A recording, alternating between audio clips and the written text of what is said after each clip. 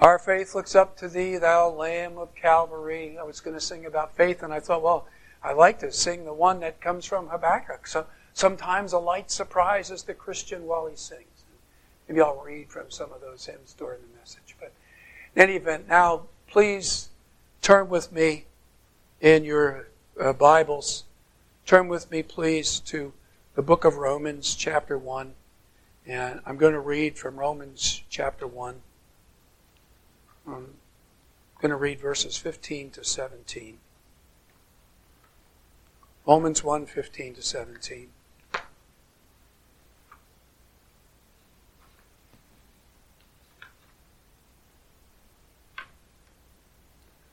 In this way, or thus, my eagerness to preach the gospel also to you, those in Rome. For I am not ashamed of the gospel, for it is God's power to salvation to everyone who believes, to Jew first and also to Gentile. For in it God's righteousness is being revealed from faith to faith, as it is written, but the righteous by faith will live. Let's pray and ask God's blessing on the ministry of His holy word this morning.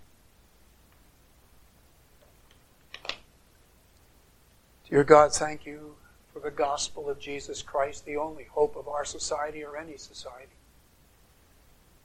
We pray that more and more of that spirit of eagerness to proclaim the gospel as the only way of deliverance from the wrath to come, more and more of that spirit that was in the Apostle Paul would be in us, that we would not be ashamed of the gospel, and that you would put that confidence in us as we better understand the gospel, how it reveals your righteousness, and how that righteousness is connected with saving faith.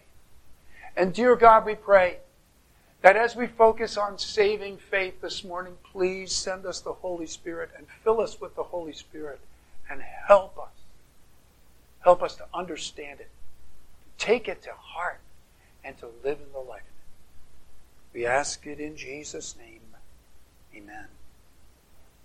Yeah, we have no safety net. Or we don't have things to stir up your emotions and your feelings and all this stuff. Either God comes and draws near to us and blesses the ministry of the word, or we are of all people the most miserable. And there's nothing more boring and empty than a worship service in which all you have is singing and praying and reading and expounding the Bible. But when God is there, there is spiritual life and there is power, and we don't manufacture it, and we can't pretend it, and we can't counterfeit it. Either God's with us or He isn't. And our hope and prayer is that God will be with us today, and that He will shed light on every heart. And by the power of the Holy Spirit, the truth that is in this text will grab hold of us so that we will live more and more for God's honor and glory. And will be the instrument, because we have confidence in the gospel, of bringing to our society what it so desperately needs. Good news about God's answer to the greatest problem faced by every human being, and that is the problem of human sin and God's wrath. That's the real issue. And the answer is the gospel, God's message. That message is God's power to save everyone who believes, from every branch of the one and only human race, Gentile and Jew. And the reason that message does what it does is because that message is what it is. And in that message, the focus, it's the story of Jesus. It's God's gospel concerning His Son. It's and the active ingredient that makes it powerful to transform the world and rescue people from all over the world is that it tells us how sinners get right with God. It talks about virtue, righteousness. It's not so much about making people feel good, but it is about bringing sinners to be right with God. It's about righteousness. And it's about righteousness that God requires of sinners to be right. It's about righteousness that God provides. It's about righteousness or virtue in God's eyes that God approves. And that righteousness comes from Jesus Christ. By the obedience of the one shall the many be made righteous. It's through the virtue of His perfect life and the virtue in God's eyes, not only the blamelessness and merit of His obedience in His life and in His death. Everything that any sinner needs to be right with God is there in Jesus Christ. He has provided it. It is His obedience that is the ground of that virtue by which sinners get right with God.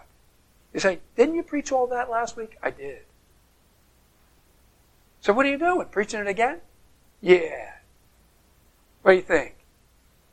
You okay with me preaching it again a little bit? Introduction? Is that okay? Yeah, can I say that again?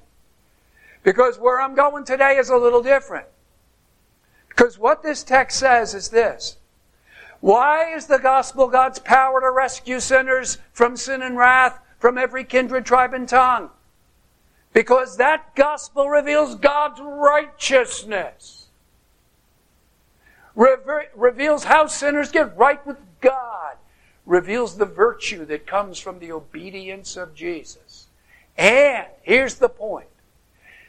This text especially closely links and connects this righteousness of God with faith.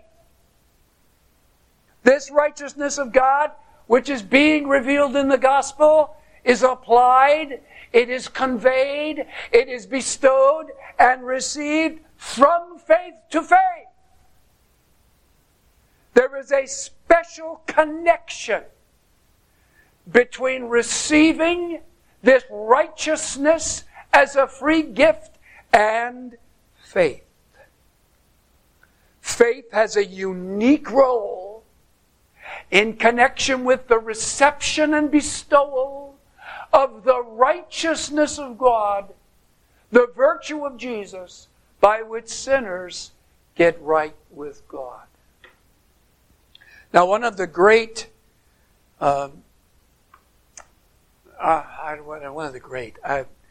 of the commentators that I think does a great job is what I really mean to say.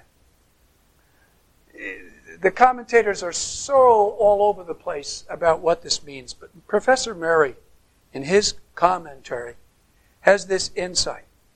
He says, if you want to understand the close connection between receiving God's righteousness and faith, the place to look to get the connection is the parallel passage in Romans chapter 3, verse 21 to 22. So, I just want to read that for a minute and show you the connection. Romans 3:21. But now, apart from the law, God's righteousness, that is, the virtue that comes from Jesus' obedience, stands manifested because Christ accomplished it. Attested by the law and the prophets, they foretold it. Even, and here's the connection between God's righteousness, the virtue of Jesus, and faith. Even the righteousness of God conveyed, no verb, but that's the idea. That's the connection. In the application of redemption, that righteousness of God, that virtue of Christ, is conveyed, it is bestowed by God and received through faith in Jesus Christ. And it is unto all and upon all those that believe, for there is no distinction. So what he says is that God's righteousness in history is accomplished In Christ's life, by His obedience, that virtue, once for all, accomplished. And that virtue applied, conveyed, given, received at conversion as a gift. And it is received emphatically and exclusively by faith. It is out of faith and through faith. Faith is the only means by which sinners receive the gift from God. Faith is the empty hand that receives this gift from God. And it is unto and upon faith. Faith is the only criterion that God looks at. God doesn't look at how much money they have. He doesn't look at their ethnic connection. He doesn't look at their upbringing. He doesn't look at anything. He looks at anything else. He looks at only one thing. Whether they're Gentile or Jew, young or old, rich or poor. He looks at one thing. Do they have faith in my Son? If they have faith, He gives them as a free gift the righteousness of God that comes from the virtue of Jesus. That's the only thing He's looking for. Faith is the empty hand that receives it, the righteousness as a gift. Faith is what God looks for. It's unto and upon those that believe. So our text shows us this is the core of the gospel. This is what gives the gospel its power to transform the world. The gospel is about God's righteousness. And God's righteousness is especially and exclusively connected to faith. God's righteousness, the virtue of Jesus, saving faith, the means that receives that righteousness. The only thing that God looks for, the criterion by which He bestows it, whether you're Gentile, Jew, rich, poor, young, old, male, female, believe in the Lord Jesus Christ. And when you do, God freely gives Christ's virtue, the righteousness of God, as a free gift. And sinners receiving it, that righteousness. The righteousness from God by faith, get right with God. That's the heart of the gospel. You follow that? So I couldn't decide whether that's the introduction or the first point. It's really too long to be an introduction. So it's the first point. The first point this morning, and I'm sorry, grandson, if you ever listen to this, that I don't follow you with your 3 alliterated points.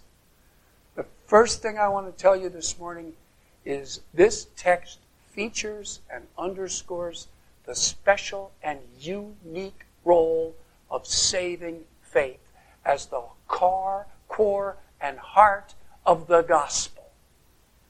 That God's righteousness received, God's righteousness bestowed, is especially connected to saving faith. Now, that's pretty simple, pretty obvious. You have to take a whole point for that. Oh, it's very important, isn't it? Now, even though this text features faith alone, I have to qualify, because you have to qualify everything you say.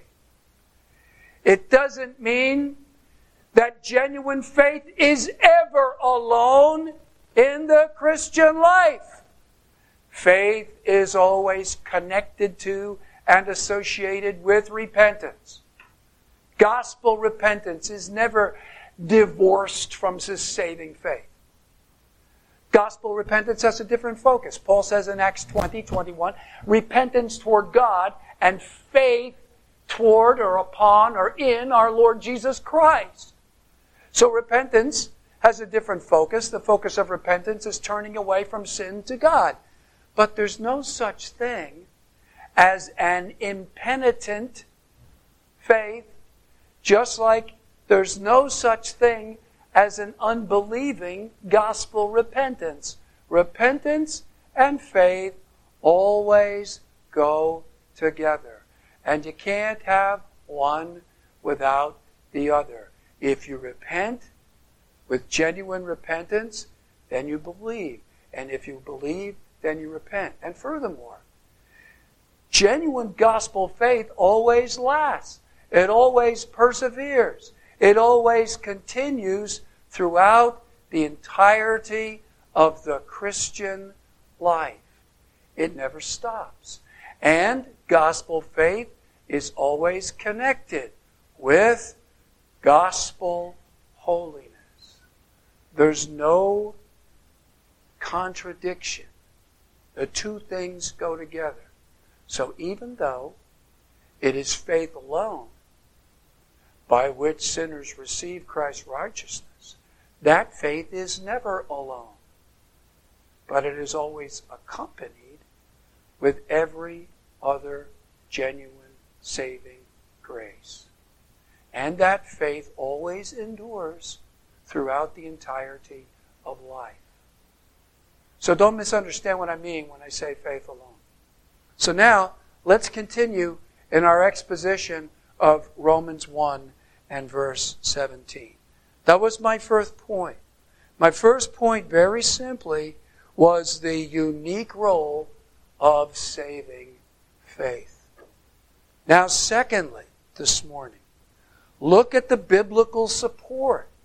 How does the Apostle Paul support the unique role of saving faith with respect to the gospel?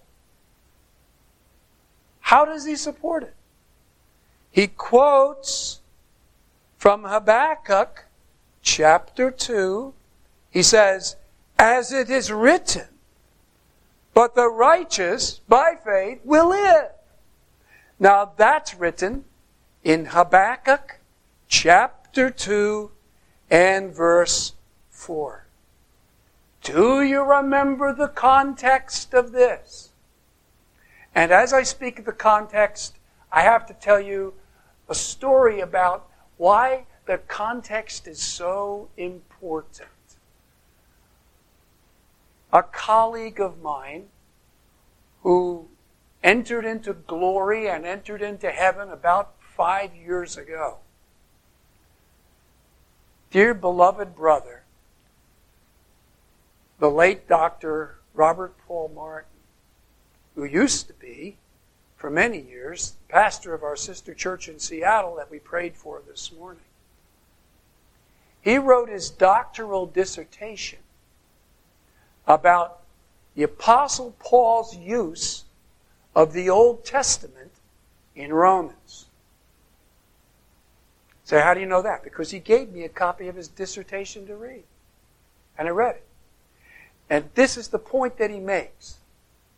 If you're going to understand Paul's quotes, don't think that he just said, "Oh, this sounds good. The righteous shall live by faith," and just threw it in there and pasted it in there, even though it has nothing to do with the point at hand, as some perversely imagine.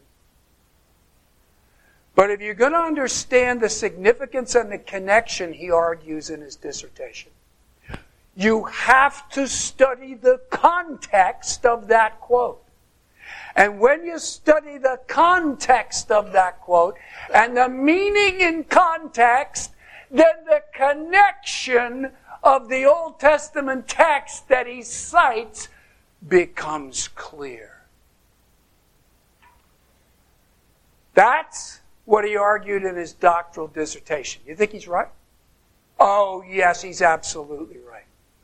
And so for that reason, in our scripture reading this morning, we read the book of Habakkuk, because that sets the context. And we read one very other important, crucial text to give us the historical context. And what was that? Jeremiah chapter 21. Because it was written about that very period of time, and it gives us the framework of the statement of Habakkuk in Habakkuk 2:4. So let's talk about the context. The context is Jerusalem is under siege. They're shut up. They're behind the walls. They got their weapons of war. Their enemies are outside the walls. God sends word to them. They said, inquire of Jeremiah. Inquire of the Lord. Jeremiah tells them, you're going to die here. I'm going to fight against you. The Chaldeans are coming in here and they're going to burn the city with fire. And Zedekiah, you're going to be taken captive. And your group, your administration is going to be killed. That's what's going to happen. And this is what I want to say, says the Lord, to the people in Jerusalem. Because what's going to happen in that city, they're going to be starving to death. Quote, famine. The unsanitary conditions in that city are going to breed all kinds of illness. And people are going to die from living in those unsanitary conditions. Pestilence. And then the enemies are going to come into the city and they're going to kill people with the sword. They're not going to spare anybody. They're going to kill young, old, male, female. They're going to kill you all. That's what's going to happen. That's the context. But if you leave the city, you'll live. The Chaldean army was the instrument in the hand of an angry God to punish the wickedness of those in that city. The wickedness of Zedekiah. The wickedness of those people. Habakkuk struggles with this. Lord, how can you use people like the Chaldeans who were more wicked than the Israelites as an instrument? You're of purer eyes than to behold evil. How can you use those wicked men to punish these people who are wicked, but they're less wicked than the ones you're using to punish them? How can you do this? But God said, in anger and in wrath and in indignation, I am sending the Chaldeans as the instrument of my wrath. And when I inflict my wrath on this people and on this city, the result is going to be death. And they're going to die from starvation and sickness and from the sword of the army of the Chaldeans. The wrath of God is coming on this city. The wrath to come. And I'm going to show you, Jeremiah says, you inhabitants of Jerusalem, I'm going to show you the way of escape from death and the wrath of God to come. Because it's coming. And Habakkuk's saying, Lord, what can I do? I just have to sit and wait till the Chaldeans come and your wrath is inflicted on this city. That's it, right? You get the context? The wrath of God is coming. How will they escape from the wrath to come? How will they escape from death?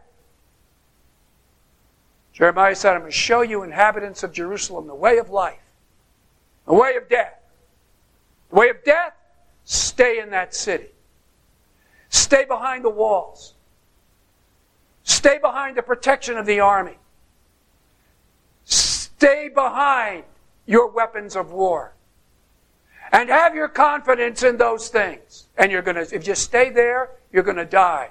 You're either going to starve to death or you're going to die of the pestilence, the sickness that comes from the unsanitary conditions, or you're going to die from the Chaldean sword. You stay in this city, you're going to die. But if, contrary to the sight of your eyes, the protection of the walls and the army and the weapons, you go out of that city to your enemies, then you're going to live. You're going to escape from the wrath of God through those people by going out of the city. You're going to live. So what's going to control your life? Sight of your eyes or the Word of God? The Word of God says the way of life is not what it appears to be. The way of life is not the walls and the army and the weapons and the food stores. That's not the way of life. That's the way of death. The way of life, follow my word. Get out of here right now. That's the context. So, what then is the meaning of Habakkuk chapter 2 and verse 4? You see, some people take the text, the righteous by faith will live. They take the text to mean the righteous should conduct his life by faith. But that's not what that text says. That's not talking about how you ought to conduct your life. It's not talking about moral renewal. And that's not what it's about. If that's what the text is about, why is Paul quoting that? It has no relevance to it. And just misquoting it out of context? No, that's not right. That's not what the text means. What does it mean? The righteous, by faith, will save his life. The righteous, by faith, will escape the wrath to come. He will not be killed by the wrath of God coming upon this city, but by faith he'll live. The righteous will live and not die. He will escape the coming divine wrath by means of faith. In other words, only those who are right with God will escape from death inflicted by divine wrath when the Chaldeans come upon that city. Only the righteous will escape from the wrath to come, and soon to come. And how will they escape from that coming divine wrath? By faith. Only one way. Faith is the way. It is the way of life by which they will escape from the wrath to come. And now, what is it about faith that's connected with escaping from the wrath to come in that text? Two things, which brings me to my third and final point. So the first point, the special role of faith. The second point is Paul's biblical support for that special role of faith. And now finally, the practical impact, which is the glory of God. What is there about faith that so especially suits it for this special role? Illustrated in the case of those that escaped from the wrath to come during the siege of Jerusalem. Well, what did those people have to do? First of all, they had to receive the Word of God as true and act upon it. That's what faith does.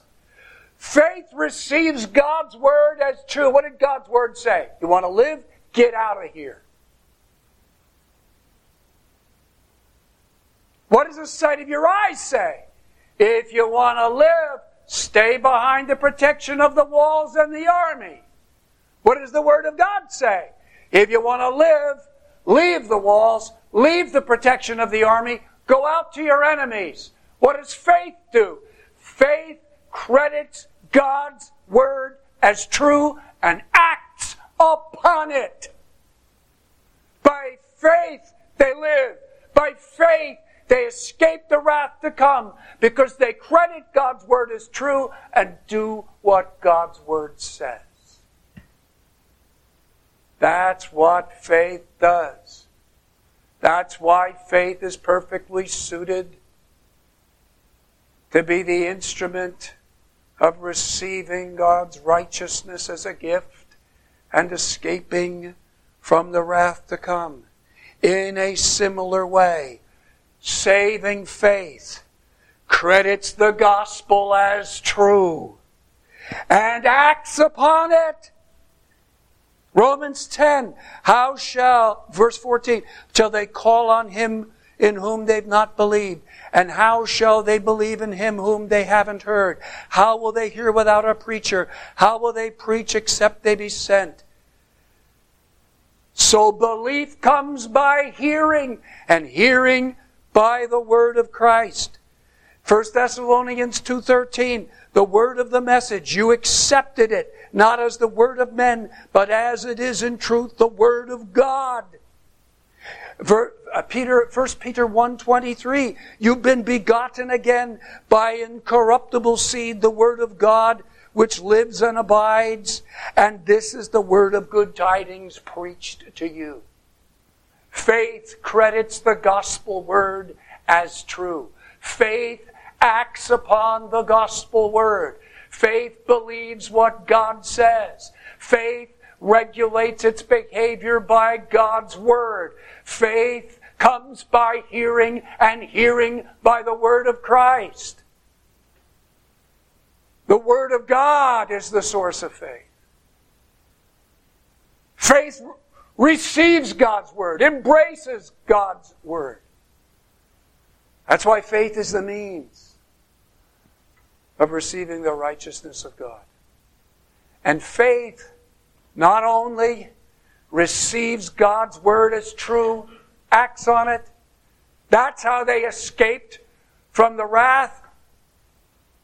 Can you imagine being in that city under that siege, and you get this message from Jeremiah? It says, you want to live? Get out of here. What are you going to do? You're going to say, wait a minute. These walls, where am I safer? Behind these walls, or out there with no weapons right in front of the enemy? This army, where am I safer? Behind the protection of this army, or out there with the enemy? Can you imagine what did it take to leave that city and go out there to the enemy believing that that was the way to live? What did it take? It took one thing: faith. What did that faith do? Believe the word of God rather than the sight of their eyes. What did that faith do? Acted on the word of God. Did Paul just yank that out of context? No way. That's what that text teaches.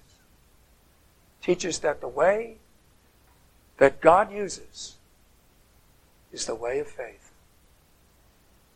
That's a general principle of God's dealings with people. The way He deals with us, the way He dealt with those people during the siege of Jerusalem, and the way He deals with us from every kindred, tribe, and tongue in the gospel is this: credit my word as true and act on my word as true. Even if it seems contrary to everything you see, trust me that what I'm telling you is true and act on it. That's the way God saves. That's the point of that text in Habakkuk. That's the connection between faith and the righteousness of God. Now, does it make sense? Oh, and there's more. Say there's more? Yeah. What does faith do? Faith not only credits God's word as true and acts on it, faith relies on God alone for deliverance. It doesn't rely on the walls. It doesn't rely on the army. It relies on God. All right, God said, if I go out there to these enemies, I'm going to live. How's that going to happen? There's no walls. There's no army. I don't have weapons. There's no earthly thing to protect me. The only protection I have is from God.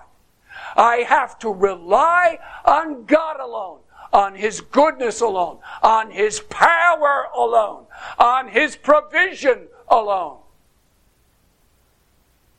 There's no earthly army going to save me if I go out of these walls. I'm not going out with weapons to fight like a commando. I'm going out there helpless. Humanly speaking, my only hope, my only strength is God. So if I'm going out there I'm going to rely on God alone, on His protection and His provision. And I don't know how He's going to save me from this army, but I trust Him. And my confidence is in Him and in His goodness and in His power and in His grace. And I can't explain how I'm going to get rescued from death if I go out of these walls. But I know that God said it, and I trust Him, and I depend on Him and on Him alone to spare and rescue my life and to spare me from His wrath that's coming on this city. You think that has relevance to the gospel? What does saving faith do?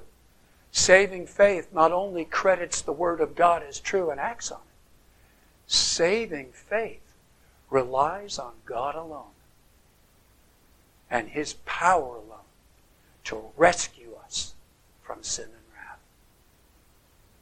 The focus of saving faith is Jesus Christ. It's the same principle of Habakkuk chapter 2. The very same principle that God rescues from His wrath by means of faith. Faith that credits His word as true and acts on it, and faith that relies on God alone. And gospel-saving faith relies on God incarnate alone, on His work. Your work, not mine, O Christ. My faith looks up, this is the song I was going to sing. My faith looks up to Thee, Thou Lamb of Calvary, Savior divine. It's His work, not mine, upon which I rely. Not my righteousness, but the virtue of His obedience. Not what my hands have done can save my guilty soul. Your work alone, O Christ, to me can pardon speak. Your power alone, O Son of God, can this awful bondage break. That's what faith does. That's the principle that the Apostle Paul saw in that text. That's why that text is relevant. Because it teaches that God uses faith as the instrumental means to deliver His people from His wrath. That's the very same principle that pertains to the gospel and the righteousness of God. It's received by faith. It's bestowed to those who believe. Those who credit God's word as true and act on it. Those who rely on God's grace and God's power and provision alone and trust Christ alone as the only way of salvation. Now, it's very clear in Romans chapter 10 that this is the case. That saving faith calls on Christ, God incarnate, relies on Him alone. Because, Romans 10:9, if you will confess with your mouth Jesus as Lord and believe in your heart that God raised Him from the dead, you will be saved. For the Scripture says, whoever believes in Him will not be put to shame. And again, for whoever will call on the name of the Lord will be saved. Faith relies on Him. It's faith toward our Lord Jesus Christ. Faith relies on what He did, His perfect obedience. Faith relies on His virtue. The virtue, the credit, the blamelessness of His perfect obedience to God's law. Faith relies on that. Faith relies on the virtue, the merit of His atoning work on the cross. Faith relies on that. My sin is pardoned. I rely on one thing. Jesus died for me. I'm accepted with God. I rely on one thing. Jesus lived for me.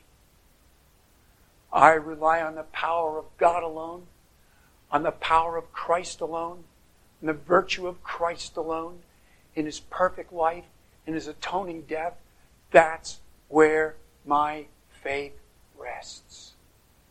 That's where my confidence lies. God alone rescues me from my sin and from the wrath to come.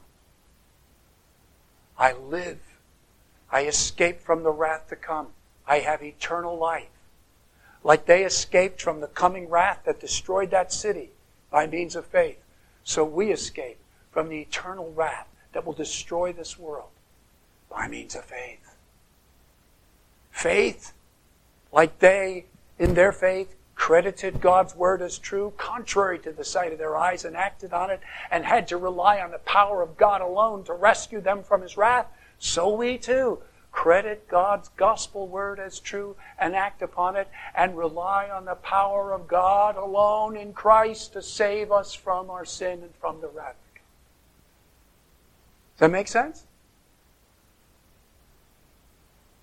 Now, by way of conclusion, where then is the boasting?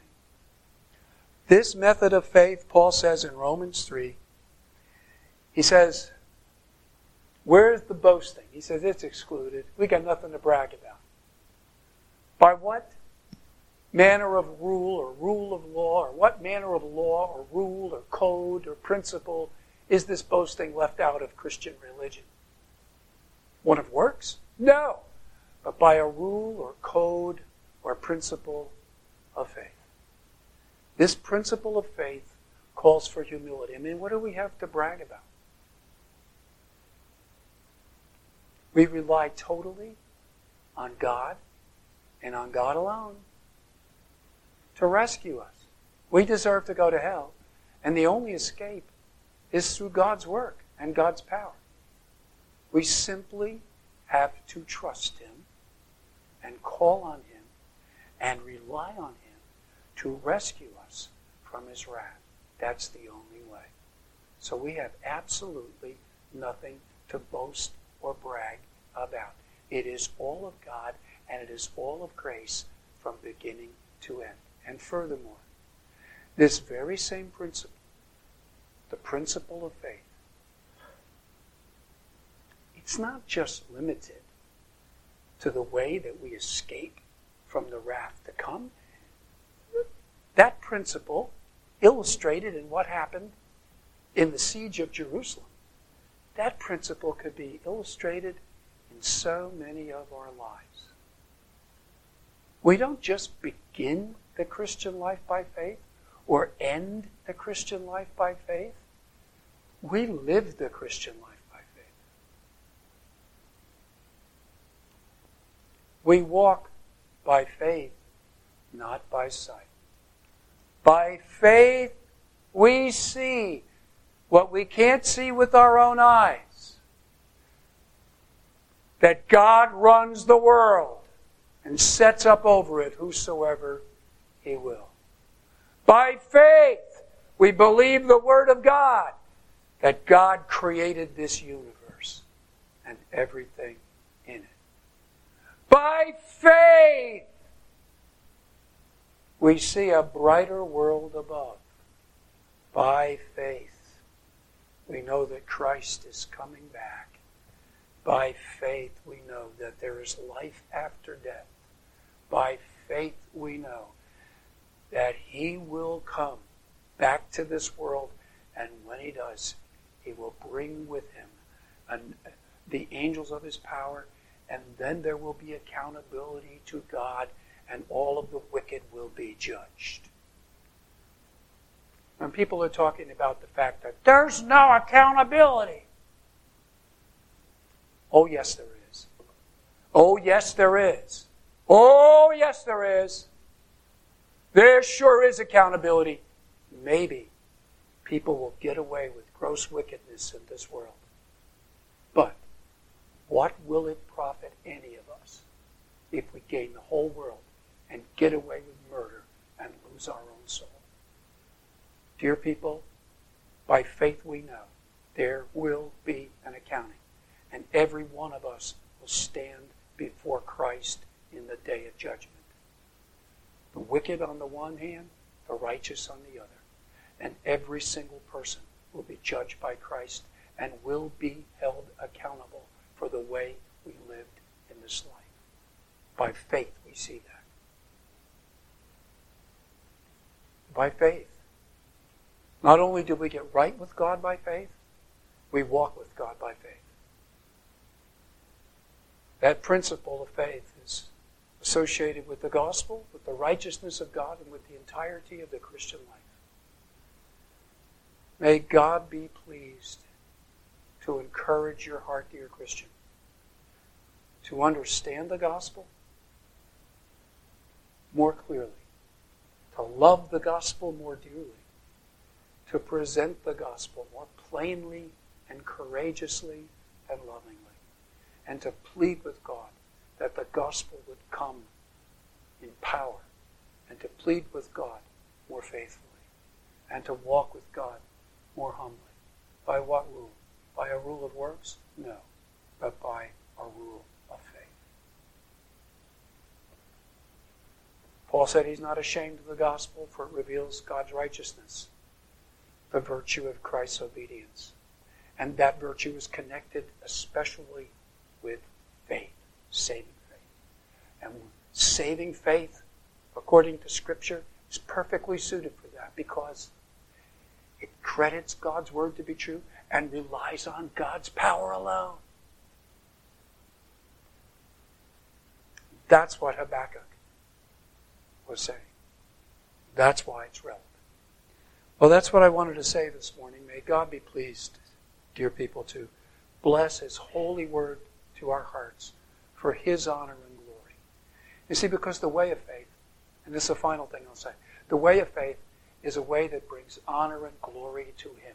When faith is the way, and Christ's righteousness is the way, Christ's righteousness the ground and faith the means, when that's true, God gets all the glory. And He deserves all the glory. Let us pray.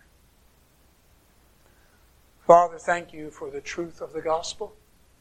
Pray that we would take to heart the reality of the virtue of Jesus received by faith, bestowed by faith to everyone who believes. Lord God, help us more and more to walk by faith, not by sight. We can't even imagine how difficult it would be for righteous people in Jerusalem during those days in that siege. How they had to trust Your word and Your power alone.